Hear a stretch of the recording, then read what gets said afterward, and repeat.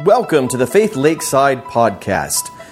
Each week you'll hear another great message that will help you know God and make Him known in your life. Join us each Sunday at 10:45 a.m. and throughout the week in small groups to make the most of your learning experiences. Now, sit back, relax with a great cup of coffee and a notebook, and enjoy this week's message. We are here today to know God and to make Him known. And through all of the experiences that we have together in Sunday Bible school, in weeknight studies, in youth group, in getting to celebrate an adoption being completed, we get to know God better because we see His face in all of these things. And the goal is for us then to walk out of this building and tomorrow at work to make Him known, to radiate His love and His grace into the lives of others. And so we really want to understand, well, what does that look like? What does it mean to walk out of here and represent God? And so the elders, we talked and really came to a place of, we wanted to spend a short season, just 12 weeks, going through once again some of the basic aspects of what it is to be a Christian. And the goal in all of this is not to teach you some rules you need to follow, but to equip you with tools that you might genuinely come to a place where you say, I know God and I'm getting to know Him better, and I feel ready to make Him known in the world around me. So we want to talk about what it is to be a Christian, how to be a Christian, to genuinely live out the life you were saved for. I jokingly mentioned last week a couple of times that if we were just meant for eternity, where our only job was to get saved, go to heaven, live with Jesus forever, that it would be much easier, and it would be somewhere in Scripture that as soon as somebody got saved, we'd dunk you and then kill you. Because I mean, and that sounds macabre, but I want you to understand what I mean, in that if we weren't saved to live a life for Christ, the Christian practice would be to end your life as soon as you were saved, because that would be so much easier, wouldn't it? But that's not what God did. He chose us. He saved us. He sent Jesus to pay the price for us, not because of heaven, but right now for us to live in such a way that we have an abundant life and a life that reflects and shines in the world around us in such a way that God is glorified and Jesus is shared with those around us. And so if we are supposed to be living a life for Jesus, it's important that we're fully equipped to know what that looks like. And so we're going to be going into different areas of Scripture throughout the next 12 weeks and looking at 12 different concepts to help us be a Christian the way that Scripture tells us to really live the life we're saved for. And so the first thing we really need to answer is this simple question. And that's the first symbol up there. It's just the big question. First and foremost is, brothers and sisters, what exactly is a Christian? What is a Christian? Because our culture is going to tell us a bunch of different things. And you know me, I can't avoid at least cracking one joke. What is a Christian? And some of you are like, oh, that's just a dude. I know, but it's Christian Bale, right? Right? So what is a Christian? Well, a Christian Bale. Is that a Christian? Is that what? I mean, he's probably the most prominent Christian in our culture, especially if you like comic book movies and Batman. He was Batman, right? I'm Batman. Right? He got it down. He did the voice and everything. Is this what it is? Is this a Christian? When we talk about being a Christian, when we talk about living the Christian life, are we talking about, living the Batman life or no, of course not. That's ridiculous. But our culture is telling us that there are other representatives, other things that we're supposed to be aspiring to. Is this a Christian? And I don't necessarily want you to ring out and shout. We're not like booing or hissing or cheering or anything. But is this what it means to be a Christian? When we ask, what is a Christian? If we were to watch the news, if we were to talk to someone in popular culture, this is probably the picture of Christian that's going to come to their mind faster than any other, especially in our area. To be Catholic is to be Christian. To follow the Pope is to be Christian. Or is this what it means to be Christian? Is this, some other denomination? Is this what it means to be Christian? Is it simply about having a Bible that slowly collects dust on your nightstand and wearing a cross? Is this what it means to be Christian? And you know what's difficult is in our culture today, we're being told that this is what it means to be Christian. To be accepting, to be tolerant, to be completely open to everything at all times. Sadly, in today's culture, this is what some believe it means to be Christian. To stand, to protest, to hate, to think that God can't work, and we've got to make sure this country perseveres. Now, don't hear me as being unpatriotic, but hear me as saying the kingdom of God is more than the United States. And yet we have reached a point where some of us so conflate our Christianity with our politics that we think that in order to be Christian, you have to be Republican. Or in order to be Christian, you have to be a Democrat. And the truth is, when we look into Scripture, none of these are the definition of what it means to be a Christian. None of these pictures that we've looked at would sum up what it means to be a Christian. None of these things are what we should be aspiring to. So when we ask the question, what is a Christian? First of all, we have to go back into God's Word and say, well, where do we see this word? Where do we see this concept? What does it mean to be a Christian according to God's Word? And I want to encourage you then to open your Bibles up to Acts chapter 11. So Acts chapter 11. Now the whole book of Acts is written to be a history of the early church.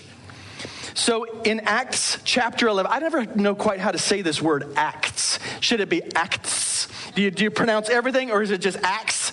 Or so if you hear me say it 3 or 4 different ways, it's because I'm still processing this in my own mind. So in this book, ACTS, chapter 11, this history of the early church, we see something significant happen in the life of the church. Now, we need to understand something about this chapter. This chapter is recording the history of the church about 12 to 15 years after Jesus' death, burial, resurrection, and ascension. So between 12 and 15 years have transpired since the founding of the church in the upper room when the Holy Spirit was poured out on those first believers and the church officially begins. So we get to Acts chapter 11, verses 19 through 26, and we find out this about the early church. Verse 19, now those who had been scattered as a result of the persecution that started because of Stephen made their way as far as Phoenicia, Cyprus, and Antioch, speaking the word to no one except Jews. And so what we're getting caught up on here is there was a man, his name was Stephen. He was stoned to death in Jerusalem because of his Christian faith. And at that point, a great persecution of Christians by Jews began. And so Christian Jews or believers in the Messiah, they began to disperse from Jerusalem and head out into all areas of the eastern part of the Roman Empire. And this is how the gospel spread. They took with them their new faith in Jesus as Messiah, and they went out and they began to proclaim his gospel, and others began to be saved. Other Jews began to be saved. And so here we are, spread out, and verse 20 says this, but there were some of them, men from Cyprus and Cyrene, who came to Antioch and began speaking to the Greeks also, proclaiming the good news about Jesus. And so all of a sudden the church is starting to make this jump from just Jews receiving their Messiah to now we have Greeks, Gentiles, non-Jewish people hearing the good news of Jesus Christ and how he lived, died, and rose again for their sins, and that by believing on him, they too can be saved. They're hearing this and they are believing. Verse 21, the Lord's hand was with them, and a large number who believed turned to the Lord. News about them reached the church in Jerusalem, and they sent out Barnabas to travel as far as Antioch. When he arrived and saw the grace of God, he was glad and encouraged all of them to remain true to the Lord with devoted hearts. For he was a good man, full of the Holy Spirit and of faith, and large numbers of people were added to the Lord. Then he went to Tarsus to search for Saul. Saul, who we know, most of us, as Paul, who wrote a large number of letters in the New Testament and helped to found churches all over the known Roman world in his day. So we see that God is moving, God is doing. The church is already well established. There are believers coming to Christ on a regular basis. The church is growing from just Jerusalem to all over the known Roman Empire in the eastern parts. And then we get to verse 26. And it says this about Barnabas, and when he found him, he brought him to Antioch. For a whole year they met with the church and taught large numbers. And so here they are for a whole year preaching and teaching to Greek believers, and we're seeing new people come to Christ on a regular basis. And then the very last thing we see in this passage, verse 26, the last little bit, the disciples were first called Christians at Antioch. Now, you might wonder, well, wait a minute, aren't they all Christians before this? And well, yes, sort of, but not really. Because the thing is Jesus didn't come up out of the tomb, resurrected, showing his hands and his side and say, all right, you guys are all Christians now. He didn't start the church, found the church. The Holy Spirit didn't fall on the day of Pentecost and everybody walk out and say, hey, we want you guys to be Christians like us. In fact, the truth is that we don't see the term Christian being used for at least 12 years after the resurrection and ascension of Jesus. Maybe even up to 15 or 16 years it takes before those who believe on Jesus, who is the Christ, the Messiah, are first called Christians. And so I want you to wrap your head around this, is that Jesus did not come to establish Christianity. Jesus came and lived and died and rose again to call unto himself disciples.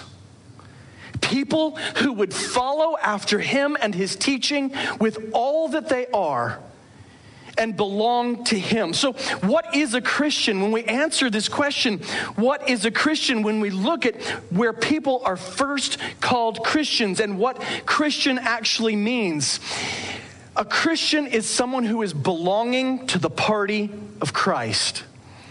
And some of you are already thinking, oh yeah, faith is like a party. Woohoo, I love it. And yes, but it is belonging to Jesus, belonging to his group. You go to a restaurant, right? How many are in your party? It's not actually a party. You're just there for a hamburger. But it is, you're part of that group. And when a Christian, you are part of the party of Christ. And understand that this is actually Christian. It's not a spiritual term. It is a purely secular term. It's distinct from Judaism and every other faith in the world. And it is actually, Christian is the name that outsiders gave to the disciples of Jesus. And so the term Christian didn't start with all of a sudden we look and say, ooh, we're Christians because we follow the Christ and we want to be called Christians. And there's this new faith called Christianity. Instead, believers would have referred to each other as disciples. They would have referred to each other as believers, as saints, as brother or sister, as followers of the way. The reason this is significant is because in our day and age, in our culture, the term Christian seems to be able to be applied to nearly anyone who wants to use it. Like you just call yourself a Christian and we all sit back and go, oh, okay, you're a Christian. Well, what is a Christian? Biblically, a Christian is not someone who wears a name tag and says, yeah, I'm a Christian. It isn't somebody who loosely holds to the general tenets of a faith system. Instead, when we look at Scripture, the people who are called Christians, they're called Christians by outsiders. And it's a way of saying, you belong to that Jesus guy, don't you? You're a follower of that Jesus guy who lived in Palestine and the Romans killed him, and you think he rose from the dead, don't you? You follow after him. Your life belongs to him. Other believers would not have said, hey, Christian, Christian, Christian. It would have been brother, sister, disciple, saint. And so when we look at the word Christian, when we talk about how to be a Christian, we have to understand what a Christian is. And a Christian, every Christian, in fact, is first and foremost a disciple of Jesus. Now, a lot of us in our Christian walk, in our walk in the faith, we have been taught that you believe on Jesus and are a Christian, and then if you are really serious, you might enter into some discipleship with somebody.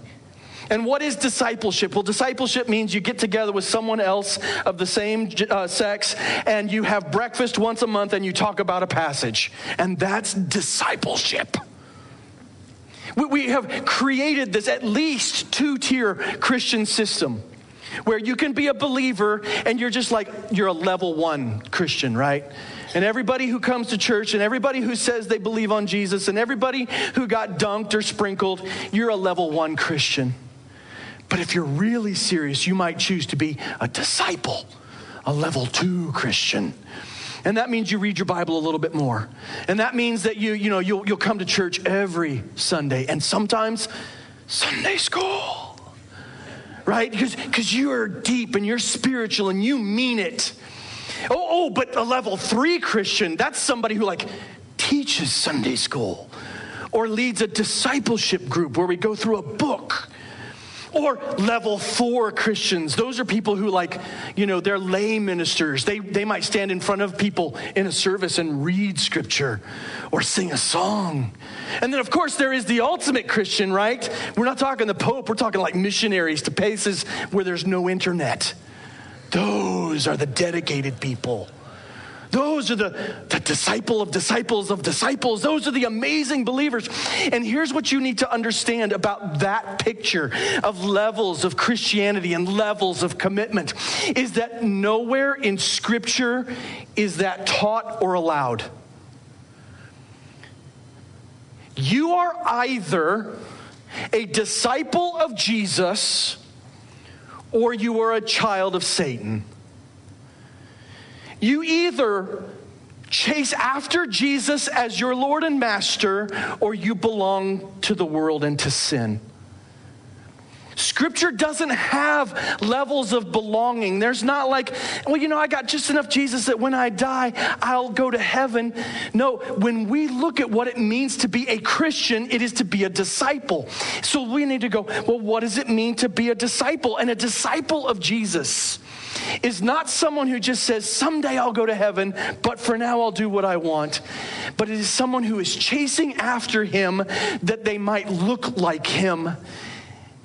And they'll have their lives changed to reflect him. In this context, a disciple is a learner or a pupil. But it is not a learner or a pupil in the sense of, I read the book, I got the t-shirt, I watched the movie adaptation, and someday it'll be good. But it is someone who wants to replicate the way of life and the very character of Christ. If we understand the term disciple as it was expressed in Jesus' day and age, it would have been literally to leave behind your life, follow after a teacher, and want to be just like him in everything he did. And I know I've mentioned it before, but there are at least anecdotal evidence of disciples who lived with their masters and then tried to spy on their masters in the most intimate moments of life, whether it was personal or related to their marriage, and because they wanted to be just like them. They wanted to copy everything they did. Their whole life was dedicated to becoming like their master. And this is the discipleship that every follower of Jesus Christ is called to. Not if you choose the next level, not if you get to, you want to advance in your Christianity and get the pins and get better at being a Christian. No, every one of us is called to this discipleship. And so there isn't, I'm saved, I'm a Christian, I'm going to go to heaven, but someday maybe I'll get serious and be a disciple. It is instead, everyone who believes on Jesus Christ is considered a disciple, and the calling is to be like him and to give up everything to chase after him.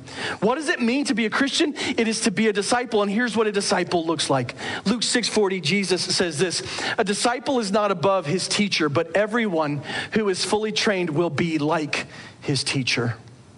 It's interesting, in our lives, we don't say it, but we live like we are above Jesus. And what do I mean by that? We ignore his teachings and his ways and follow our own teaching and ways because we think we know better. Because we're afraid to do what he says, and we think we've got a better way out. We can walk the middle way, and we can balance the way things we'd like to do and the things that God would like us to do. But Jesus doesn't allow us that room. You are not above him. You are not wiser than your Savior. You don't know this world or this life better. And listen, I want you to be careful to not hear me condemning you, but to say to all of us, including myself, we have so much more we should be doing as Christians when it comes to following our Savior. We have so much more of our lives to give to him instead of holding back and saying we're good. A disciple is not above his master. Jesus says this, the Apostle Paul says this in Romans 10:9. If you confess with your mouth Jesus is Lord and believe in your heart that God raised him from the dead, you will be saved. And that was one of our memory verses, right? We just finished it up. Great verse, part of evangelism. But you need to make sure that you don't think that this just means because you stood up one day and said, Jesus is Lord, and you believe some good things about him. But what this really is saying is you, in your lifestyle, in all that you are, declare that Jesus is in charge. He is the king of your life. He is genuinely Lord over all. And that means there should be differences about us, and we should be counting the cost. And there is no, I'm a believer but not yet a disciple. If you say you follow Jesus, there is no choice for you but to be his disciple. And to be his disciple, not in the way that you imagine, but in the way that he says we should be following him. Luke 9:23, Jesus speaks of discipleship, and he says this, "Then he said to them all, if anyone wants to follow after me, let him pray a quick prayer, maybe come forward and raise his hands in front of people, and it's all good." Does he say that? No. He says, if anyone wants to follow after me, if anybody wants to be my disciple, let him deny himself, take up his cross daily, and follow me. Discipleship, being a Christian, it starts with a daily choice to abandon our own selfish desires, to die to self, and then to seek to follow the teachings and the leadership of our King Jesus. And it doesn't say, and this is really easy. In fact, Jesus is going to talk about discipleship in Luke chapter 14. If you have a Bible, flip over to the Gospel of Luke chapter 14. Interestingly enough, Luke wrote Luke and Acts. So there you go, a little bit of church history and Bible history. The same gentleman, a great historian, also a doctor, inspired by the Holy Spirit, under the guidance of God himself, breathing into him, wrote both the Gospel of Luke and Acts. And in Luke chapter 14, starting in verse 25, it says this. It says, "Now great crowds were traveling with him.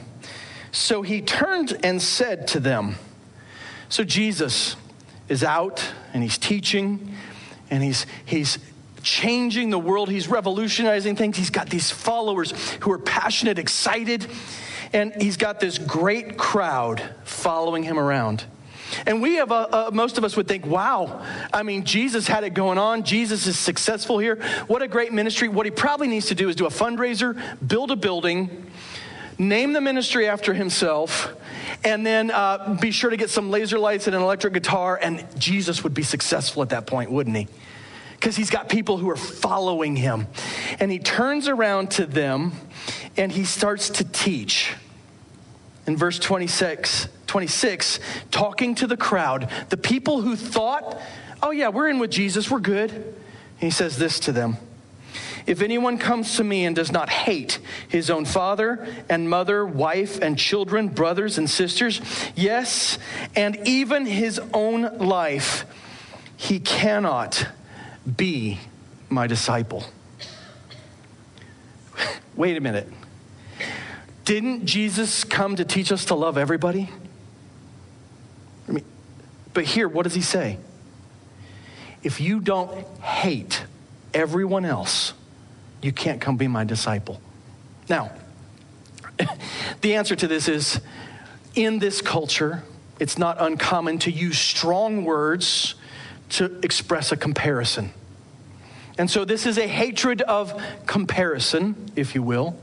Jesus is saying to everyone who thinks they're his follower, they need to evaluate the investment they're willing to make. Compared to the way that you love me, you must hate your father and your mother, your wife, your children, your brothers and sisters. You must hate your own life in comparison to your love for me. Your love for me should be so great, so powerful, so extensive that you are willing to let everything else go in order to follow me. Do you see how huge it is to be a disciple? When Jesus says, come after me, it's not la-di-da-di-da.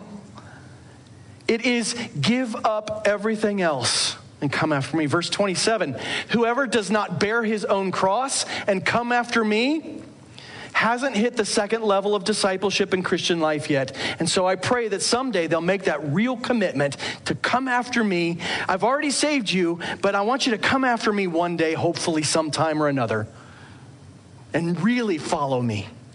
Do you see that there? I don't see that there. What I see is whoever does not bear his own cross and come after me cannot be my disciple. He's essentially saying, if we think we can have Jesus and us and our life and our way of doing things, we are not his disciple, because that's impossible. It is simply impossible to say, I follow Jesus and my own way of living. And look, I am standing just as much conviction as you, hopefully, in this moment. Because I'm not perfect, and I am an imperfect disciple, and I struggle, and I hate how imperfect I am sometimes. But I must speak truth to you out of love for you. Because if you think that you are a Christian just because you said some nice things about Jesus one day in front of a pastor and some others, or you prayed some magic prayer that they told you to repeat after them, but you don't belong to him, there is a good chance you are not genuinely a disciple of Jesus, and you are not a Christian. This is not to bum you out, but this is to say, I am so concerned about my own soul and your soul that we got to wrestle with Scripture appropriately. And we got to be willing to say, am I just a believer or am I a disciple? Because the demons believe, but they aren't saved. And so we must be disciples and genuinely be ready to give up our whole life for the sake of following Jesus, to abandon our own ambitions, to abandon the very things that we love about ourselves even, and say, it belongs to you, Jesus, do with it as you will. Verse 28, Jesus goes on to teach this. He says, for which of you, wanting to build a tower, doesn't first sit down and calculate the cost to see if he has enough to complete it? And you might read that with me and go, what? Well, we were just talking about being disciples. Why are we talking about building things now? See, Jesus wants us to build a big church. No. He's beginning to tell a parable. And he says, if you were wanting to build a big, beautiful tower, wouldn't you take the time to have a plan? and understand what it was going to cost you. Otherwise, verse 29, after he has laid the foundation and cannot finish it, all the onlookers will begin to ridicule him, saying, this man started to build and wasn't able to finish. You don't start building a tower, you don't start building a home, you don't start building a business without a plan. And if you do, there's a good chance you'll fail. And if you fail, everyone's going to be like, ha ha! I make fun of you because you're a failure. Yes, exactly, just like that. And rightfully so, Jesus says. And he says this in verse 31. Or what king going to war against another king will not first sit down and decide if he is able with 10,000 to oppose the one who comes against him with 20,000? You're getting ready to pick a fight. You're walking up to a guy or a girl who's bigger than you. You got to know you can actually take them out. Right? You don't pick a fight with somebody bigger than you if you don't know that you're like a ninja or something. If you don't like have nunchuck skills or something like that, you're not picking a fight with somebody bigger than you. Why? Because you're going to get your rear end whooped. And guess what? Everybody's going to look at you and go, ha ha, and you'll deserve it. If not, verse 32, while the other is still off, he sends a delegation and asks for terms of peace. A king looking to start a fight doesn't pick a fight with another king who's bigger than him and has more authority and power, a better army. Instead, we try and find a peaceful way of resolution. Now, what is the thing that's shared in both of these? A big commitment that has grave consequences, and before you make that commitment, you need to understand what it'll cost. Jesus says this then in verse 33. In the same way, like a man building a tower and considering the cost, like a king considering the cost of war and deciding if he can actually win, in the same way, therefore, every one of you who does not renounce all his possessions cannot be my disciple. Jesus says to us all, the cost of discipleship is everything. And if you are not willing to pay the price to be a disciple, you are not a disciple. If you are not willing to give what is asked of you as a follower of Jesus, you are not a follower of Jesus. Man, this is hard teaching, isn't it? This is Jesus, though, telling us, I didn't come to give you a new label to wear or a place to go once a week for community and to feel good. I came that you might follow me with all that you are. Now, I got to tell you, the rewards of discipleship that I've seen are amazing. A calling, a purpose, a provision that is beyond compare. And look, we are not saying I'm not saying we have to do things in order to be saved. I want you to understand that salvation, according to Scripture, is a free gift of God. And why is that necessary? Because you cannot earn your salvation. But what Jesus asks of you in return for this gift that you couldn't earn for yourself is everything that you are. This gift that you could never earn for yourself. You can't be good enough. You can't be faithful enough. You can't follow well enough. You can't be saved on your own. And he will freely give you the gift. And all he asks in return is that you give all that you are to him. And you're not earning that gift, are you? You're just thankful for that gift. Only he could pay the price for it. But when you receive it, he asks you to show your thankfulness by giving back to him all that you are. And really, this is the heart of the gospel. This is the heart of the good news. There is a free gift of God that comes only through Jesus Christ. And why do we need this gift? You guys will remember we were created by a loving, gracious God, and we were created with a purpose to walk in fellowship with him according to the standards that he had given us.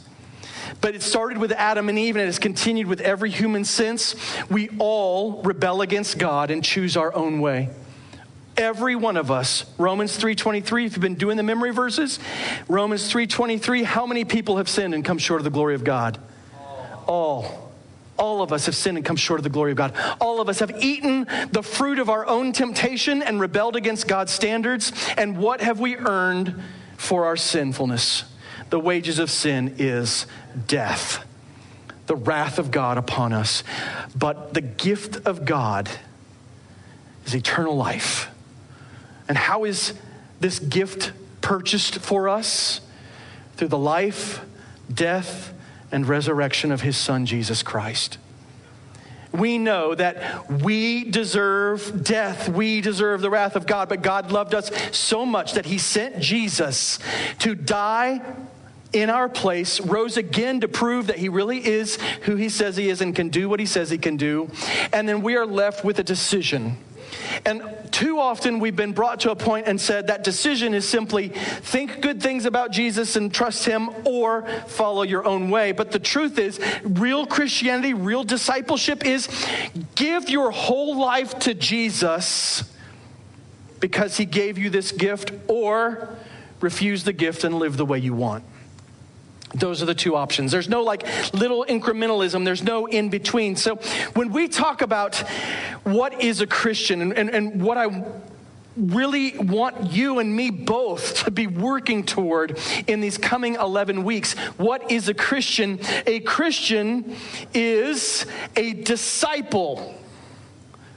A disciple, a follower of Jesus who has submitted their whole life to Jesus. Now, what does that look like in a modern context? We don't get to follow Jesus around, right? Man, the early disciples had it so easy. They had it so cool to walk with Jesus for 3 years, to learn how to do things like he did it, to talk like he did, to teach like he did. They had it so easy. Of course, most of them gave their lives for the sake of that gospel. But what does that look like in a modern context? Well, that's what the next 11 weeks of sermons and study time together will help us to understand. We want to get into God's word. We want to see, what does Scripture in its totality teach us being a disciple of Jesus looks like? Because we don't get to walk around with him, because we don't get to eat the bread that he miraculously provides or the fish that he prays over, and there's plenty, because we don't get to walk on water with him. Of course, we'd probably sink like Peter did. Because we don't get to have the Last Supper with him and have bread and wine that's like served to us from his hand, because we don't get to have our feet literally washed by the Savior, we might struggle with what does it look like to be a disciple of Jesus in today's culture. Over the next few weeks, hopefully we'll begin to unfold and give you tools to help be a genuine Christian, a disciple, where your whole life becomes his. I want you to understand, though, that the goal of discipleship, the goal of following after Jesus, it isn't just doing things, but it is becoming more like Jesus. I'm not here to tell you, do these 5 simple things and you'll be a genuine believer. What I'm telling you is that discipleship is a challenge and it's difficult, but we want to give you tools over these next few weeks to where you will do some things with the goal of becoming more like Jesus.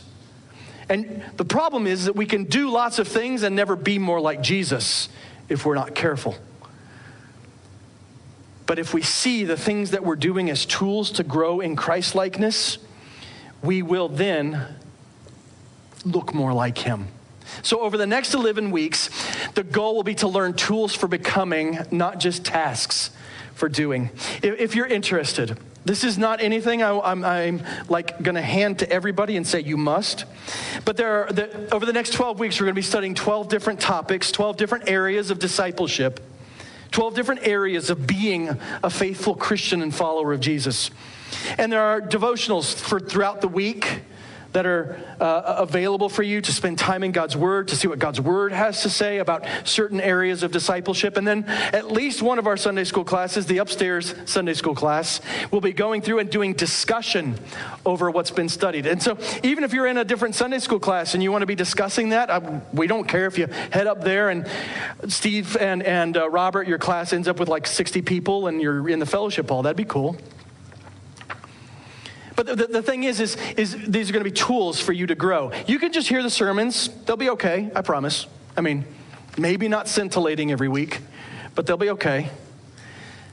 But if you want to go further, you want to see what it really means. You want to grab a hold of extra tools so you can grow in your walk with Christ. Consider grabbing the devotional book. Consider attending Sunday school. Even you taking these tools, grabbing 2 of your friends and have coffee every week and talk about what you're learning and grow together. So the next 11 weeks are going to be about what does it mean to be this Christian that we now understand what it is. So a Christian, what is a Christian? Not Christian Bale, not the Pope, not the world's view of Christianity, but a Christian is a disciple, a follower of Jesus, someone's whole life belonging to him. That's what it means to be a Christian. That's what it is to be a Christian. So a Christian is a disciple, is a Christian. We're going to use those words interchangeably over the next few weeks. But we must understand that at the heart of it is this surrender of self, this counting of cost, this giving everything that we are to follow after Jesus and belong to him in every aspect of life. Some of you might be saying, all right, well, we're taking the next 11 weeks off. Okay, I'll see you at Christmas time. Because honestly, if you don't want to pursue Jesus, that's up to you. But man, I hope that we're in a place where we are hungering and thirsting for genuine faith and life. And that we really want to understand what it means to be his. A Christian is a disciple who has submitted their whole life to Jesus. Are you a Christian? Or are you just playing the game? Are you just doing some things to be a better person, but you haven't sold out to Jesus? Today, I want to encourage you to consider that. If you need to talk to someone, I'll be available after service. Other elders are here today. Don, Steve. The person who looks nice that's sitting across the aisle from you, go talk to them. Not the person who looks mean. Leave them alone. Some of you are like, I'm going to look mean.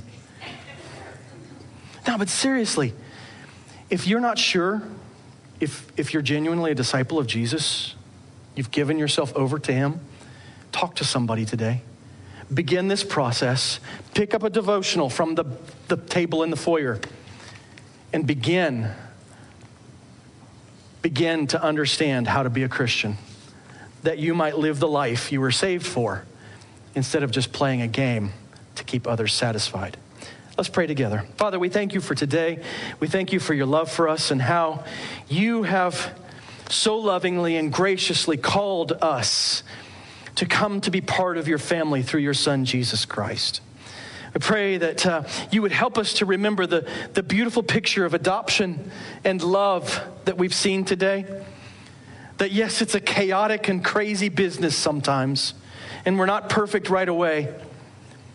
But that you have chosen us and adopted us and brought us into your family when we name the name of Christ, when we believe on him as our Lord and Savior, our Master. When we become his disciples, you choose us and call us in and make us yours. And so for those of us who know that we're saved, who know that we want to serve you, would you help us to genuinely give more of ourselves over the coming weeks to develop new habits and traits that we might take on Christ's likeness in ever-increasing measure. And pray for anyone here this morning who's just playing the Christian game, who's just attending church to make others happy, who has jumped through a couple of hoops but never allowed you to be king of their life, Lord Jesus. I pray for them today that today would be a day of accounting and reckoning, that they would measure themselves against the truth of Scripture and decide, am I genuinely a disciple or am I just playing at this Christian thing? And today that they might choose to count the cost of following after you. That they would look at what you're asking for and say, I'm willing to give that. And then give themselves completely to you, Lord Jesus. May it be true that in 12 weeks, just before we start Advent season, that all of us would be better disciples of you, Lord Jesus, than we are today. Give us boldness to confront our own sin and the sin of our brothers and sisters. Give us boldness to measure ourselves against the truths of Scripture. Help us to be fully devoted disciples of you, Lord Jesus. It's in your name we pray this morning. Amen. Let's stand and sing our closing song together.